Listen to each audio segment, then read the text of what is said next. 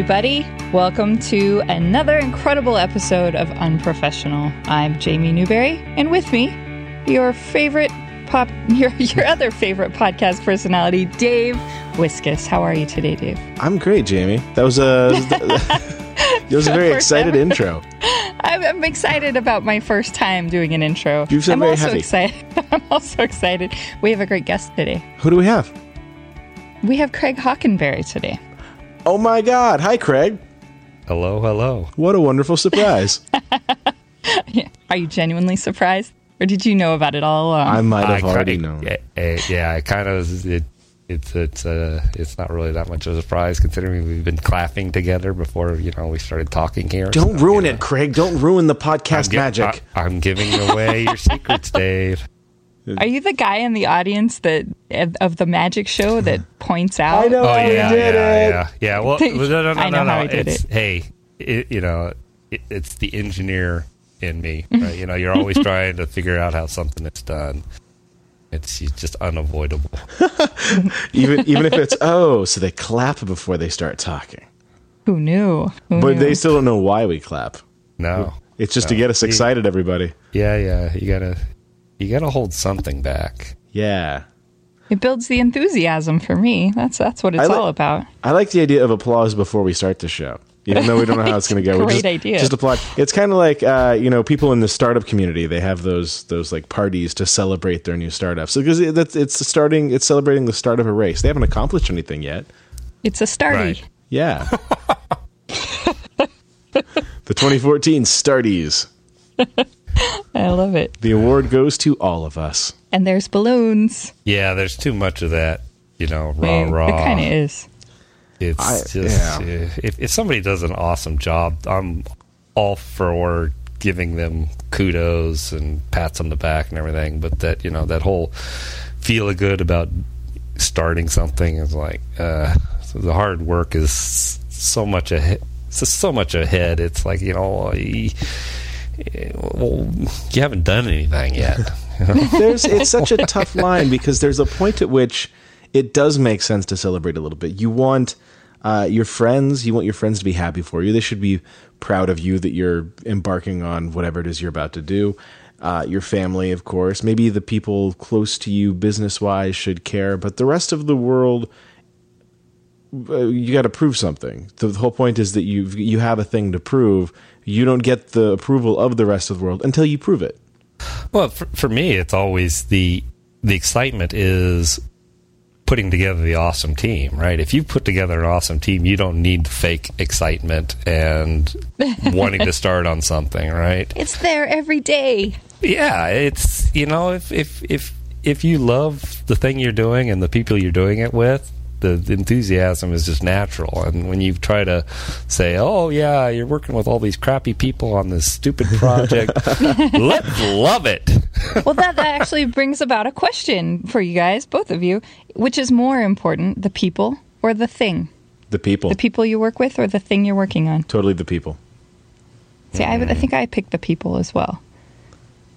But the thing is important. Both, yeah. I was going to say it's kind of inseparable in my mind because it's. I mean, you can have. I mean, I've worked on projects before with really great people that didn't really have any direction, or you were kind of like in the back of your head looking at something, going, this doesn't quite work. He's a great guy, but yeah, or vice versa, right? You have a really great idea or great project, and it's the people are you're fighting against them, and it's a constant battle to make the thing as awesome as you envision it being. So it's kind of they're equal partners as far as I'm concerned. I've ended up in that situation more than the other way around. Most of the time that it's turned out poorly, it's been because it was a great idea, just the wrong people. Yeah, I would agree with that. I would agree with that. There's the advice that you hear a lot in our business. Hey, we're talking about work. There's the advice you hear a lot, which is that ideas are worthless. It's the execution. But I think that the other side, it was applicable to this conversation, is that ideas are free and they're out there and they're easy.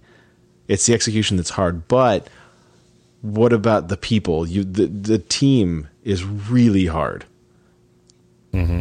The people aren't free. So if I had to choose which one I'd want to start off with, I would choose the team, because that's going to make a mediocre idea. The execution will be that much better. But the reality is you're going to get better ideas as a result of the team.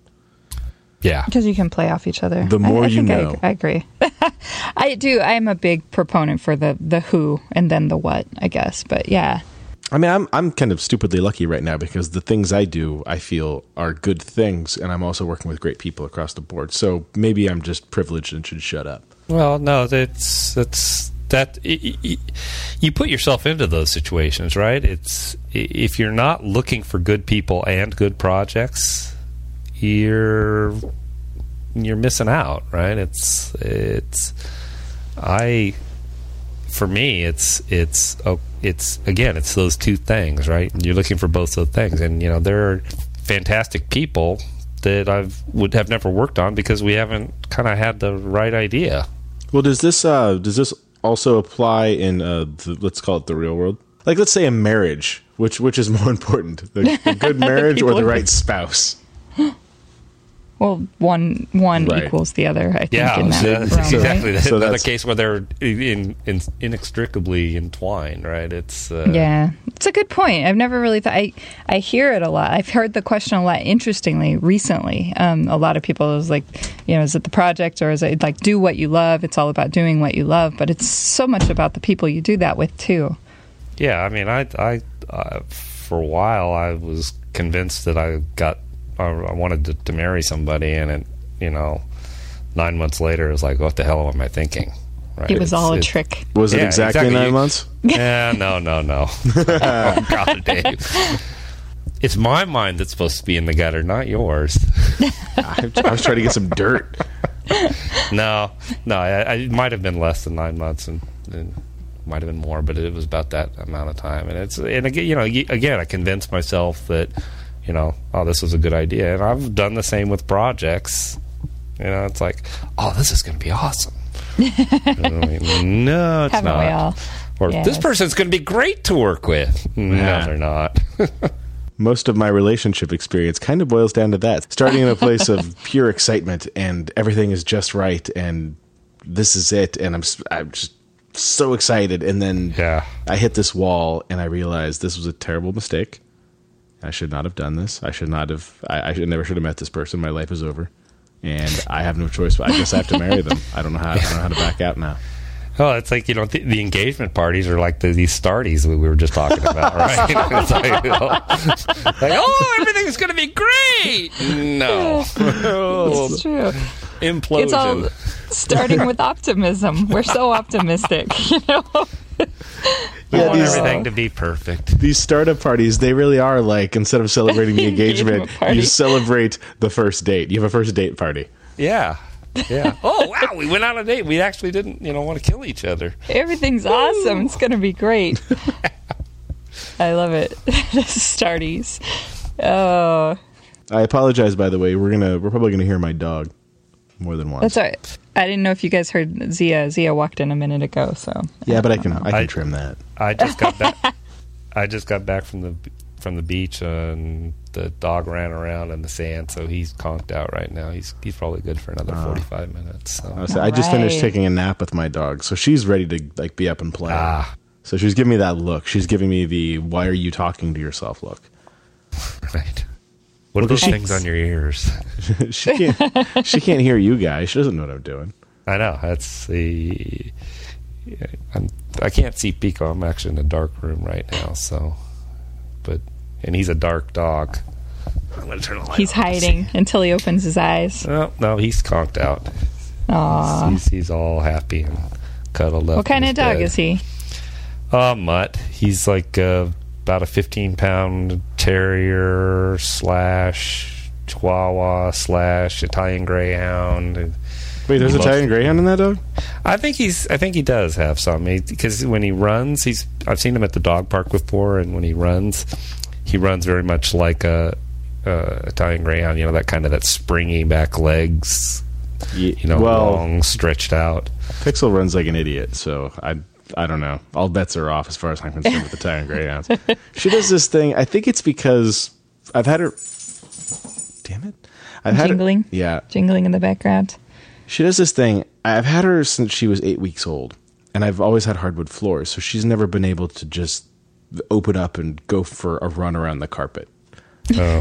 So when she's needed a run around the house, it's always been on potentially slippery floor. As a result of this, her back legs kind of go at the same time. Like she kicks like a bunny, and her butt gets really low to the ground, and it's the most ridiculous thing you've ever seen. Not elegant in any way, but that's how she runs. You get her out into an open field or something, she runs like a very special bunny. Aw, she's unique. Yeah, let's go with that. I'm still not convinced she's a dog, Dave. She's a dog. I've had her checked. Okay. Oh, so how was the beach? It was a little overcast, but the waves are big, so it's always fun. Where are you? Where are you based? Why don't I know that? I'm in Laguna Beach, California. Oh, okay. Southern California, beautiful. Yeah, about halfway between Los Angeles and San Diego. Very nice. Live in an old house built in the 20s, and that's a nice part of California. About 5 minutes away from the beach, if I walk slowly. Well, that sounds pretty nice. It sounds like a great place to be. That's my favorite part of California. Yeah, it's always nice to come back here. My wife and I travel quite a bit, but it's like it's always you come back and it's like, this is a great place. Where's the last place you visited? Baja California, in a place called Cabo Pulmo. Sweet. Diving. Fancy. No, it's not fancy. It's an old fishing. It's an old fishing town. I've never been diving. Yeah, it's an old fishing town that they turned in.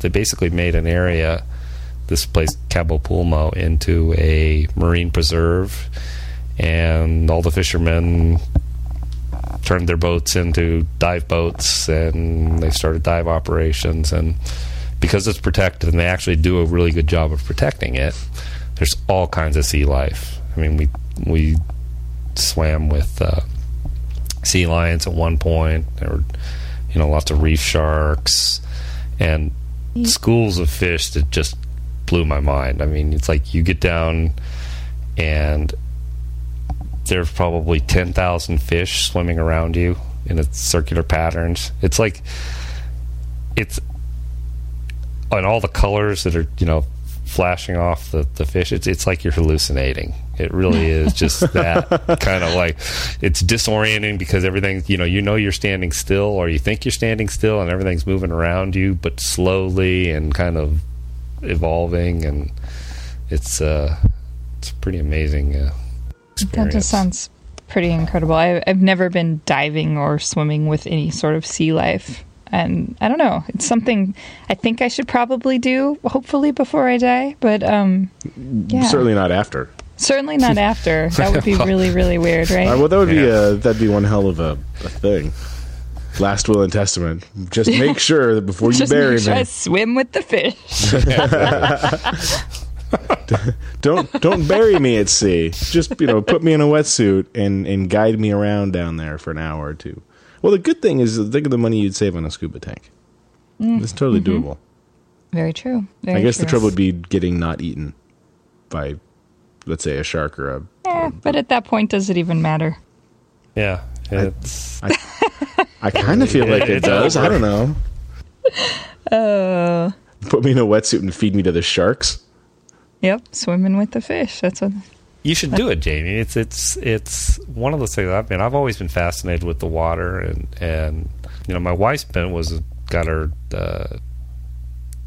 certificate like in the early 80s. So we just decided, certified diver and stuff. Yeah, I've only been certified for about 5 years now, and it was purely because of her. She was like, you should get certified so we can go on dive vacations. And I was like, yeah, I should. And it's the best thing I ever did. It was like we've had some awesome vacations, and just you go, you do a few dives in the morning, 2 or 3 dives in the morning. You get tired, you just hang around in the afternoon. It sounds so fascinating. You're so relaxed because you've done all your day's activity, and it's like you're someplace beautiful, and just hang out. Diving sounds really cool. I don't know. I'm not sure why I haven't done it. Maybe it's because I don't spend that much time at beaches. That's for me. I'm not much of a swimmer. I'm a little bit. Well, to be perfectly honest, I'm terrified of swimming. So like when we were kids, my sister and I, my sister did scuba diving. My dad did both, but I did skydiving. And so like I went skydiving with my dad. She went scuba diving with my dad, and those were sort of our things. But like I couldn't bring myself to do the scuba diving thing, but as I get older, and I don't know, it sounds more fascinating, I guess, and I'm getting less scared of trying it. But yeah, skydiving though. Skydiving, yeah. You know what it is? Skydiving's not underwater. and I think I figured out what it is. I am not averse to diving underwater. It's that I'm not afraid of swimming. I'm not afraid of sharks, I'm reasonably afraid of sharks. I feel like that's a reasonable fear. I just don't think that I don't think the wetsuit's a good look for me. That's what it's about? It's about the look? I think that's not going to work on me. I just don't think. Have you seen a skydiving outfit, Dave? Yeah, they're very forgiving. I look like a flying Elvis. They're very forgiving. They're not skin tight. It's true. I don't feel like skin tight is going to flatter me. I mean, I have a little bit of a fear of heights, and that would, for me, be the big thing to conquer in skydiving is the height thing.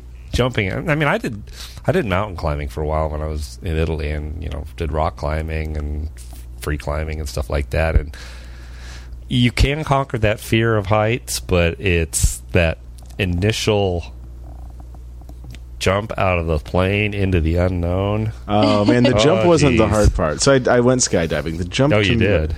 Yeah, the jump wasn't the hard part for me. The hard part for me... No, that was also easy. The hard part was the trip up. What about the trip up?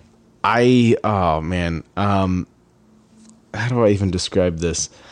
I went with a friend, my friend Nick, and it was a thing for our birthdays were kind of around the same time, so we decided to go skydiving together. I don't know why. It was probably my idea.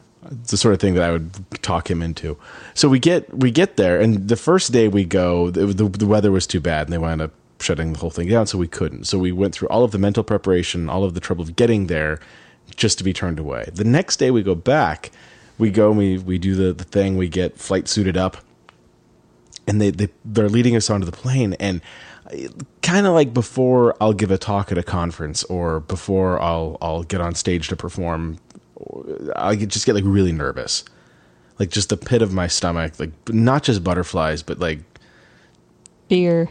Well, I would say butterflies, but butterflies that's like I think of butterflies and I think calm and wistful and that sort of thing. What happens in my stomach is not any of the things not any of the adjectives I was used to describe a butterfly.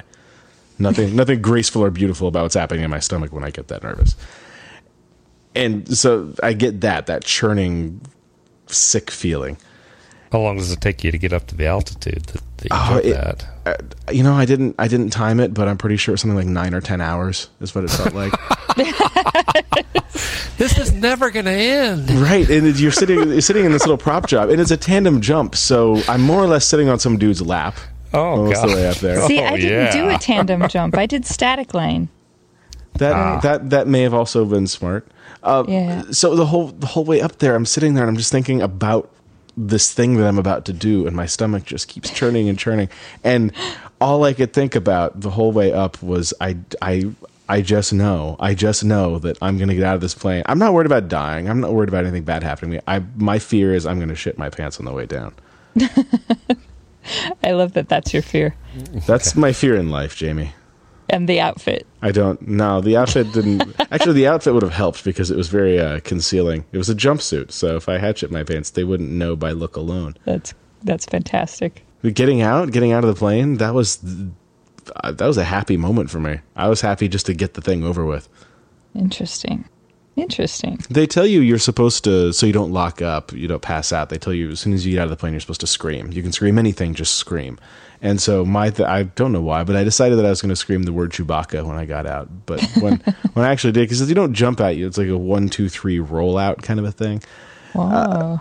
The best I could think to scream at that point was just the word fuck as loud as I could. The good news, happy ending, I did not shit my pants. Oh, I'm That's so good. relieved. That's good. We are mutually relieved for you, Dave. That is good. That's I have to say the scariest part of skydiving for me was the landing. I was afraid I didn't have the upper body strength at the time. I was 19. I had like little spindly stick arms, and I was afraid I didn't have the upper body strength to pull the toggles, the brakes, basically. And it all worked out. It wasn't a big deal. I did 3 different jumps. I didn't die. I didn't have any accidents. It was all pretty good. Greg, you wouldn't do it? I would like to do it, actually, but I know that I would have that fear to conquer. And you know, that's probably one of the reasons why I do these things. That's exactly why I did it. It's nice to be a little bit afraid sometimes, and to conquer that fear. You know, I can't imagine going through life and not fearing things. Yeah, exactly. And then it feels so good once you conquer a fear or overcome one of those big scary things. Yeah. I love that feeling. I do. I agree. I think that's great. Now I'm going to have to scuba dive. It's like being afraid of sharks. It's a good fear to have. Look, I'm not saying don't go to the beach afraid of sharks. I'm just saying that if there's a shark nearby, my response is going to be a little bit afraid. Yeah. My first time I was diving in the Caribbean, and we went down, first dive, new place. We were in the Turks and Caicos Islands, and we went down probably, about 60, 75 feet, somewhere in that area. And, I mean, I'd seen sharks before, right? But it's like I noticed, that one's kind of big. Ooh, that one's moving me. That guy thinks he's, kind of a badass and everything. And I noticed the dive instructor's getting all excited. And my wife is getting excited. And I'm like, well, what the hell? Okay, whatever. It's because I'd always, seen, reef sharks and things that are pretty much harmless. Well, it turns out it was a tiger shark. How do you make a shark even more terrifying? You put the word tiger in front of it. Yeah. Mm-hmm.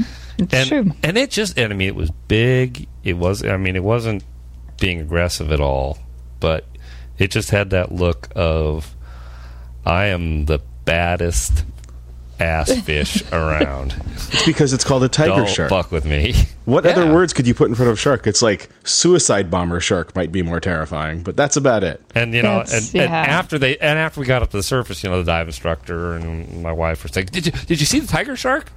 I was like, that was a tiger shark? As a matter of fact, I did. Thank you very much. Oh, my gosh. And it was interesting, in the Caribbean, it's not common to see. In fact, the dive instructor had only seen one time previously, and it was 10 years prior to that day. So, once every 10 years, basically. And she was the kind of person that dove every day. So, yeah, that sometimes there are things you should be afraid of, and you're not. The fear of things in water, I think, is real for me. Not specifically sharks, but and not even being eaten, I guess necessarily. It's that there is so much underwater. There's so much stuff down there. I find that terrifying. Mm-hmm. It's like it's a series of entire alien worlds stacked on top of each other. I think it's what you're used to. I mean, I grew up in California in the Pacific Ocean, where you're lucky to have like 5 feet of visibility, right? You just can't see what's down there most of the time. Whereas, a friend of mine who grew up in Italy and swam in the Adriatic was used to seeing 20 or 30 feet. Could see everything below her, and she gets freaked out because she can't see what's there. Yeah, that might freak me out. Yeah, it's and there's lots of stuff down there. I mean, I was just swimming on the ocean one day and was swimming over the seagrass, and swam right in front of me a little leopard shark. I was like, and leopard sharks are totally harmless, but just the fact that it was there, it makes you think, there's lots of stuff here that I just never see. I'm intimidated yet intrigued. I feel like I need to do this soon. I have the mental image of swimming around with sharks in my head now, and I might not be able to sleep again. It's Shark Week on Unprofessional. It is. See, that's the thing about skydiving. No sharks. No sharks. No sharks. Barely even any birds or bugs. I was just going to say, do you have to like pick the bugs out of your teeth or anything like that? Or, no, I mean, at least... What are the hazards of skydiving other than hitting really the ground just too fast? The whole meat slamming into earth thing. Yeah. Well, there are complications if you land the wrong way. You can risk breaking a leg or something like that. So, and this was kind of a embarrassing story, but one of my jumps. So again, I was 19. I weighed like 112 pounds. It was a little thing, and I did my jump. It seemed like it took forever. So static line, it pulls the chute for you. Basically, you have a line attached to the plane, so you jump and your chute is immediately deployed almost. And it felt like the fall was forever. Like not the free fall part, but the chute is deployed, and I'm just falling. It felt like a 20-minute ride down. And I get to the ground, and that's when I start close to the ground. And I start getting nervous. And I have my little fear of my arms not being strong enough to pull the little brakes, and I do all right, and I hit the ground, with my feet, and then I kind of fall right on my butt. The pack is really heavy that holds the parachute. I fall on my butt, and as I'm trying to get up, the wind picks up my chute. And I did this jump out here in Las Vegas. The wind picks up my chute, and I start it drags me across the desert for a minute. And I'm on my back. I'm being dragged through bushes, and then it stops for a second, and I sit up. And I see all the guys come running for me, like my dad and a couple of the other guys, like the trainer and whatnot. And they're like running toward me. And then the wind picks up and drags me again. And I don't know, I did that 2 or 3 times before they caught up with me and helped me. My dad was trying to shout, like, cut away, cut away. Right. But I'm just kind of sitting there being dragged through the desert. So I had all these little bushes and things stuck in my helmet. And that was fine. It didn't hurt. That also sounds terrifying. Did you get the name Tumbleweed? The nickname Tumbleweed after that? It's kind of the vision that it comes up in my mind, right? You're just tumbling through the...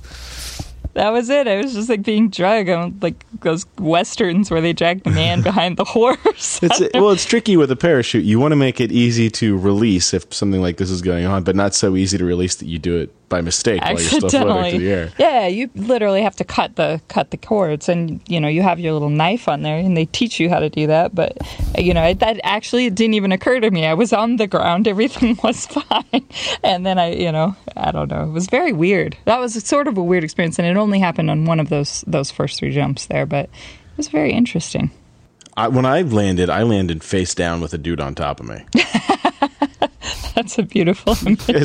As we're coming down, he was wearing an Elvis suit. He was wearing nothing at all. As we come in for landing, he keeps telling me, pull your knees up. And so I'm like, how do I... What? Trying to figure that out. It's like, stick your legs out in front of you. I don't know what you mean.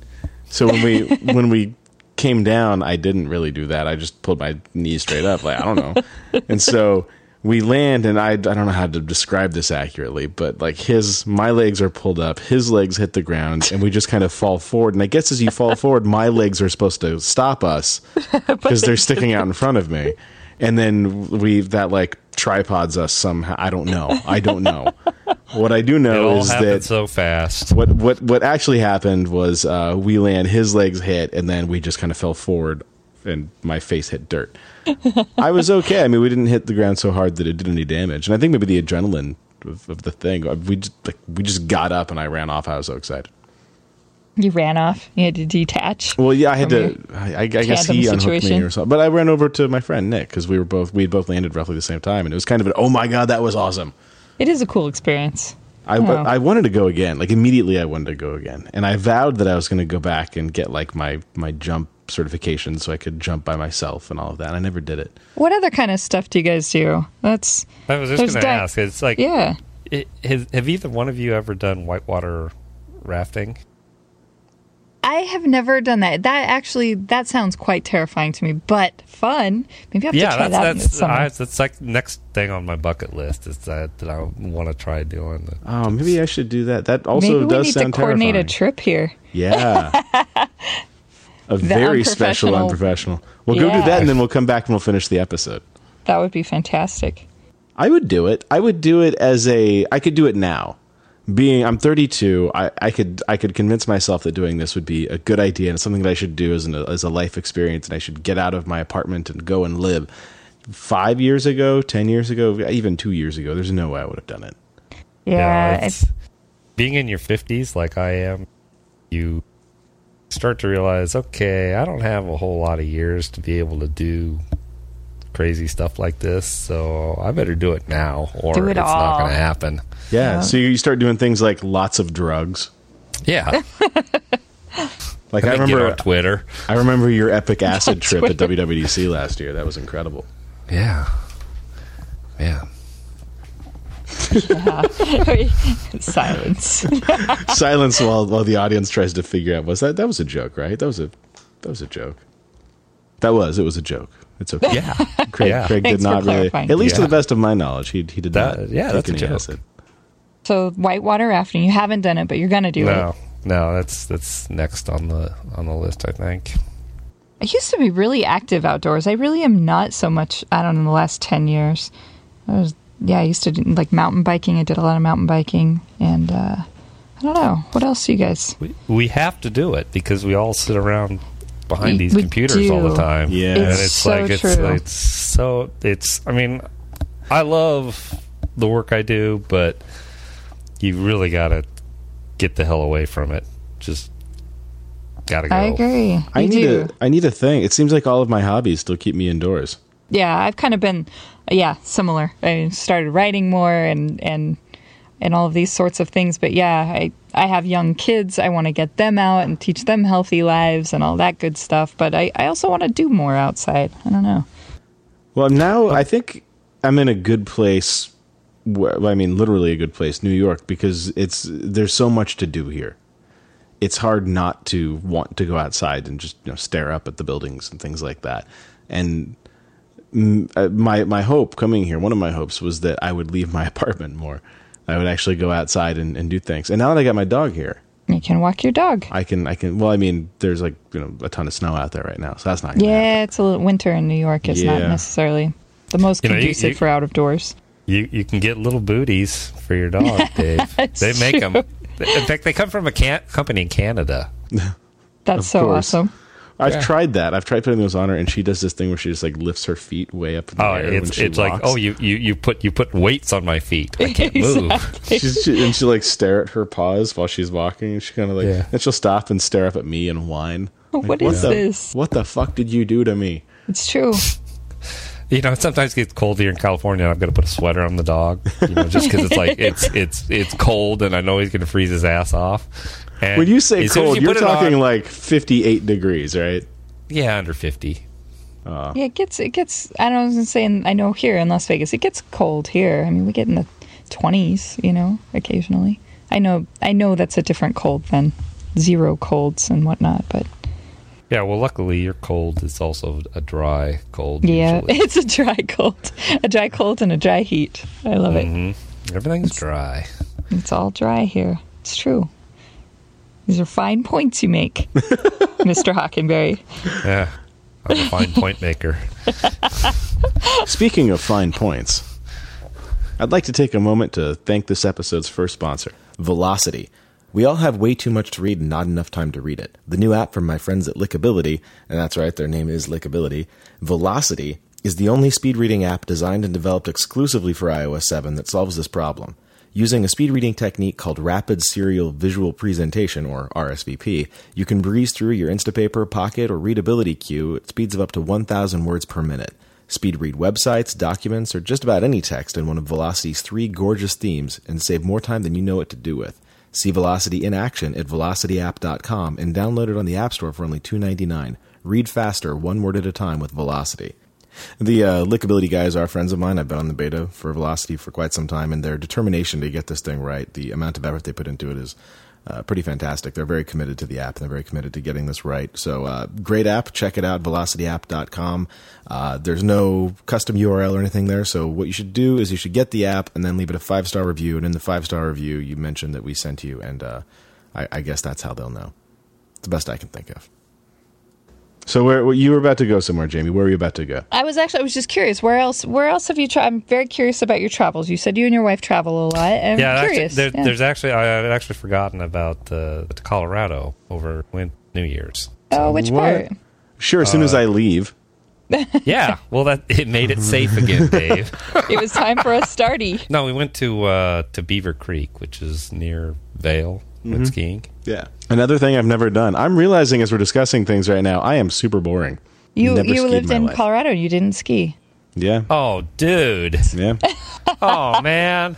I think you have a lot of disappointed people out there now, Dave. Disappointed? Why disappointed? It's a perfect opportunity. I basically learned to ski when I was living in Italy, and I was like, where Denver is to the snow, that was me to the snow in Italy. And I was living in the Italian Alps equivalent of Denver, and it was awesome. I mean, you could just go, 30 minutes, 45 but what minutes. What was your ski situation? Did you wake up one day and decide, I want to go ski, and you get in your car and you take yourself to the mountain and you find somebody to teach you to ski? No, you have friends that ski. You go out ski clubs. This is the problem. See, all of my friends who skied, they'd been skiing their whole lives, so nobody wanted to ski with the guy who had never been skiing. And I don't even know, I guess you go to a sporting goods store and you buy things? I have no idea. There was nobody. I kept telling my friends, for years I've told my friends, I would love to do this. Let me know when you're going, and I'll tag along and figure this out. Never once did that happen. So it's not as a result of me being like, fuck skiing, I'm never doing that. It's just, it didn't work out. Yeah, no, I understand the problem of skiing with people that are a lot better than you. Luckily, I had a couple friends who were the same level that I was, and it was, we would ski together, and then the good skiers would come along and say, "Hey, follow us." And again, that's sort of when I started getting into the scary situations and having to dig myself out. Oh yeah, let's go ski down this avalanche chute. Oh, ooh. Sure. So when you say dig yourself out, were you being pretty literal there? Do you have to dig yourself out of some avalanche situations? The only avalanche I was actually on top of some snow that moved, and it only moved like 5 feet, which was, thank God. But yeah, it's here in the U.S., everybody grooms the slopes pretty religiously, or at least it's really well marked when you go out of the groomed area. Right. In Italy, it's just like, yeah, whatever, Ask before you go. It's a surprise. Yeah. Well, the Italians are just signage in Italy is just sort of ad hoc thing. It's like there's no kind of rules where you need to put up signs. It's just like, should there be a sign here? Yeah, maybe. We'll see. So, and you get kind of used to that and figure out that. How'd you end up living in Italy? I was working for a company in California that used a company in Italy as a distributor. So they wanted me to go over there and help out the operation. So basically I lived in Italy for 4 years, all expenses paid. Nice. Oh, that's killer. In my 20s. It's like, And it was just as the internet was getting started too. So that's like I was one of the first people around to actually have email and really need it. So right. I mean, if there's anything you want, it's to have that to impress the ladies. Yeah. Oh yeah. That's pretty awesome. Wait, you've got email. Yeah.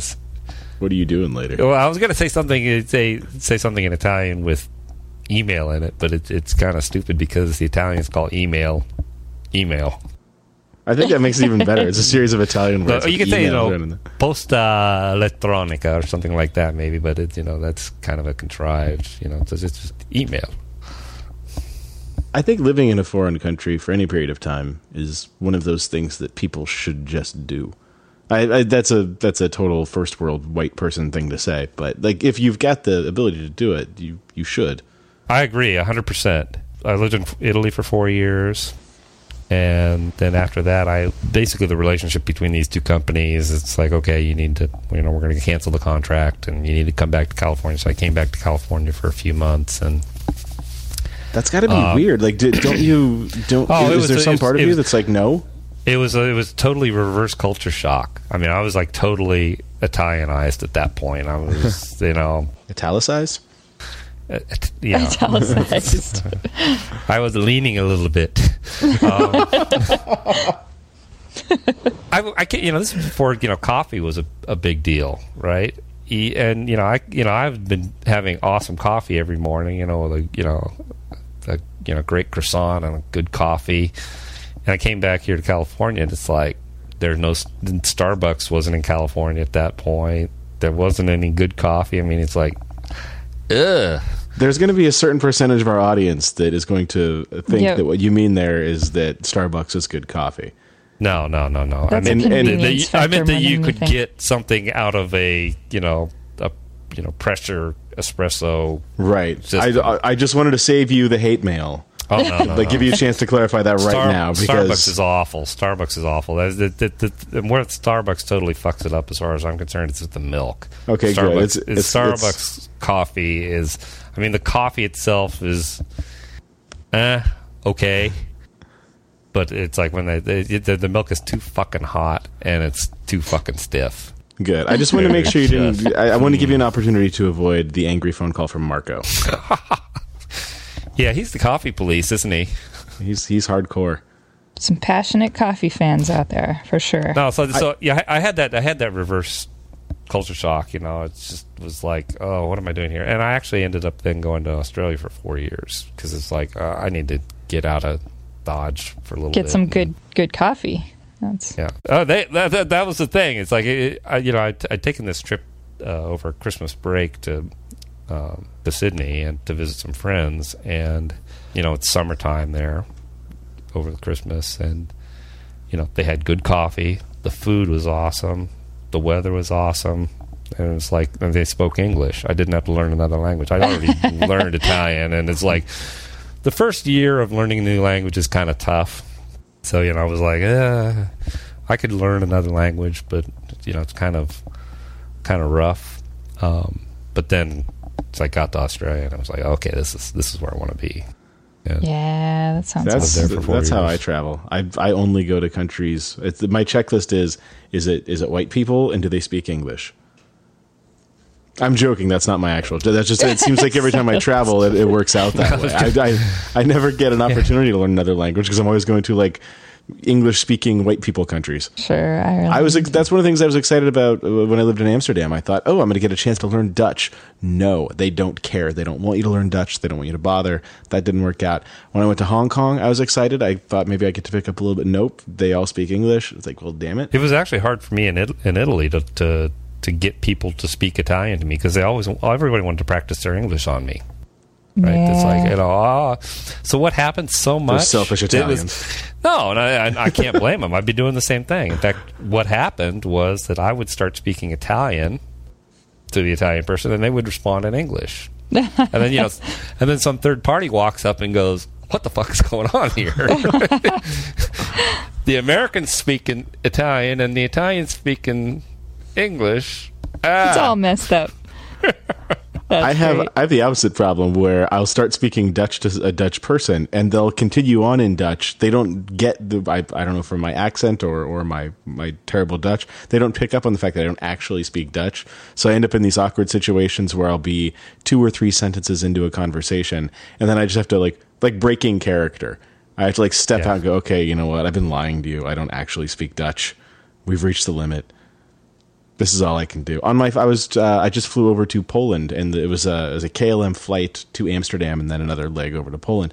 And on the way, the one of the flight attendants, Dutch, she asked if I wanted tea or something, and I thought, here's an opportunity for me to practice my limited Dutch. And so I start the conversation. I respond in Dutch, and we get 2 or 3 sentences in before she asks me something, and I just have to do the ashamed. I don't know what you're saying. I don't actually speak that much Dutch. She's like, "Oh, do you want lemon in your tea?" I'm like, "Damn it, I should know that." Right. And then she had this confused look, though. She's like, "But you were speaking Dutch. Why did you stop? I thought you spoke Dutch." Like the thing that I just normally read, the look on their face when this happens, she says it all out loud, which made me feel that much worse. So I'm probably never going to speak Dutch again. You have to go to, in my experience, is if you're in larger cities and things like that, there are a lot of people that can get by in English.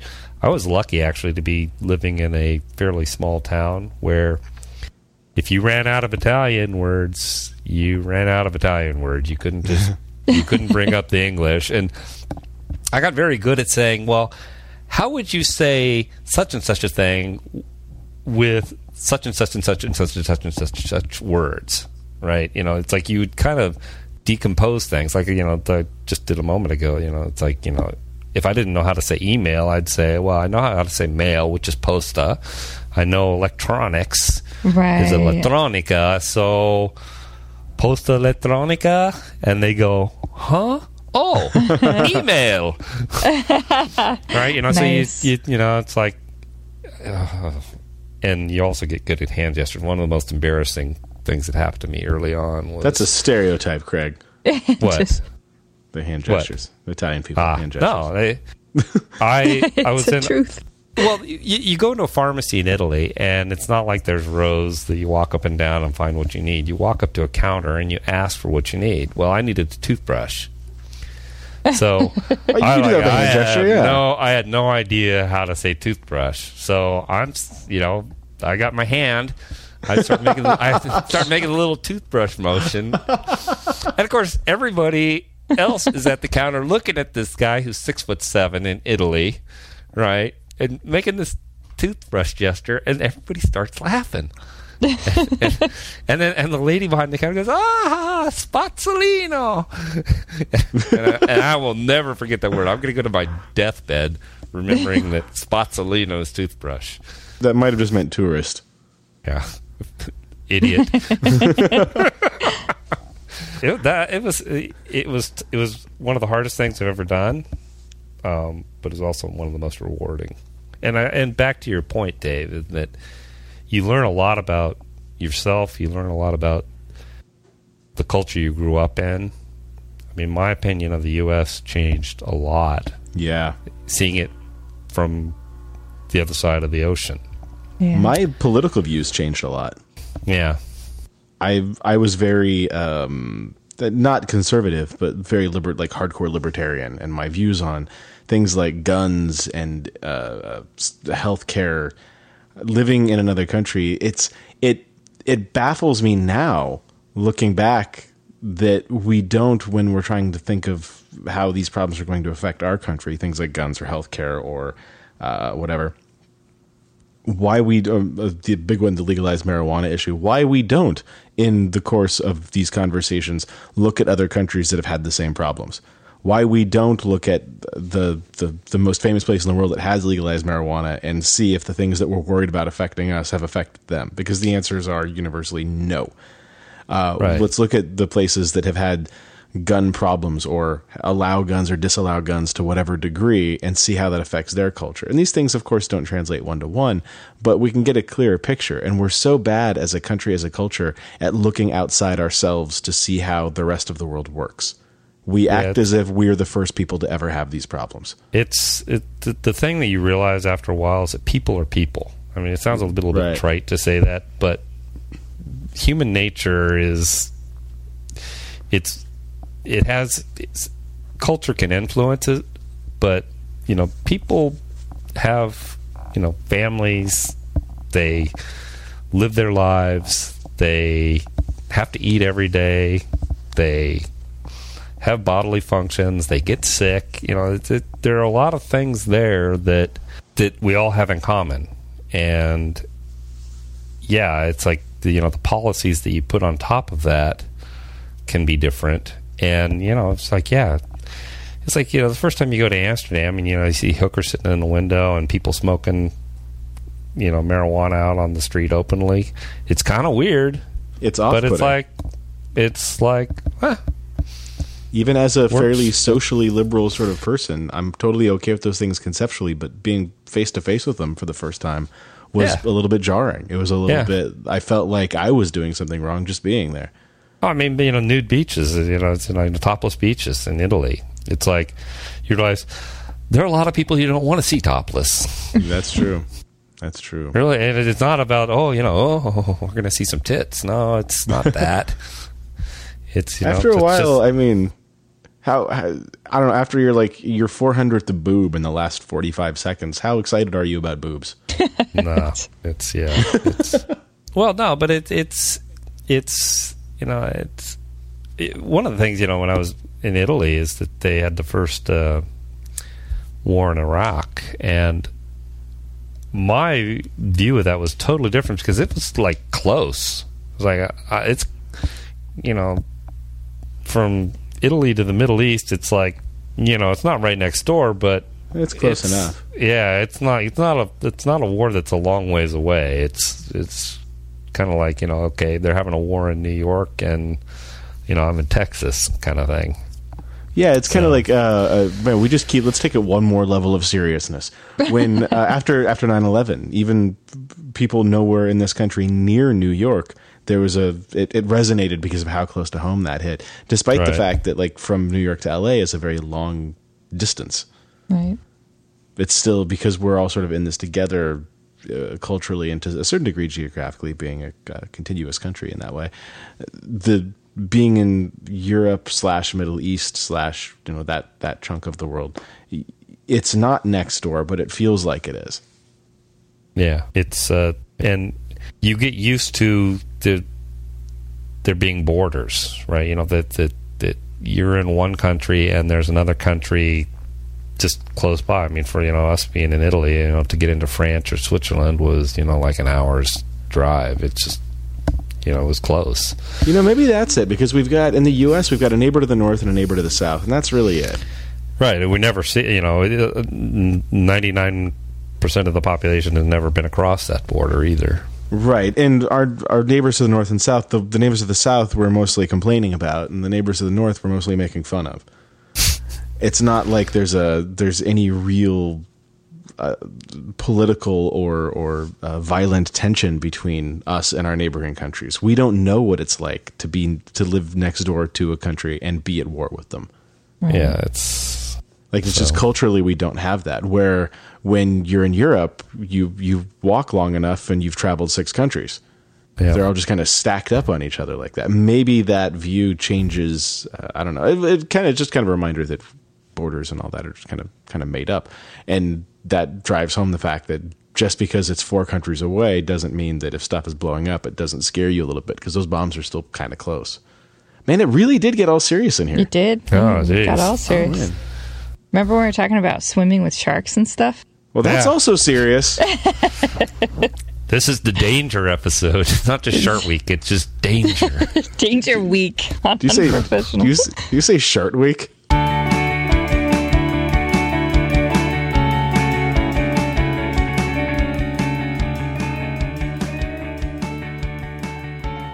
Well, I'm laughing. I'm laughing because after so many episodes of we couldn't avoid it, every episode Lex would take it to a place of talking about poop. We did. I thought this will be the one. In memory of Lex. this will be now that Lex is gone, we can just keep going with the not talking about poop, and then we talk about poop this week. We did it. Is it full my circle? Fault? Is it my fault? That's kind of my fault. Actually, I'm a little bit disappointed that Jaime's your new host, because I was really wanting to talk to Lex about butt fountains. I'm so sorry to disappoint you. Were you excited about the butt fountains? No, I just came up with a good name for him. I think butt fountain. He calls it what's the little thing he's got? The bidet? No, it's like a little that's got a fancier name. It's bidet sounds pretty fancy to me already. Yeah, but I think you could sell a lot more in the heartland of America if you called them butt fountain. You might be onto something. It's all in the marketing. Yeah, exactly. It's a more marketable term. Yeah, but it's going to get all Americanized and extreme, and it's going to be like super soakers or slip and slides, and they're just going to do like all kinds of weird, wacky shit with them. Yeah, there you go. Exactly. Or you're going to have like the arms race of men's razors problem, where this one has 4 jets. Yep. Yeah. And then Johnny Ive will come along and, come up with one that just has, one perfectly balanced, gentle stream of water. That always temperature accurate. Yeah. For your body temperature. It's regulated. Yeah, exactly. Yep. You can control it with your iPhone. What we need is a Nest for bidets. Yep, that's it.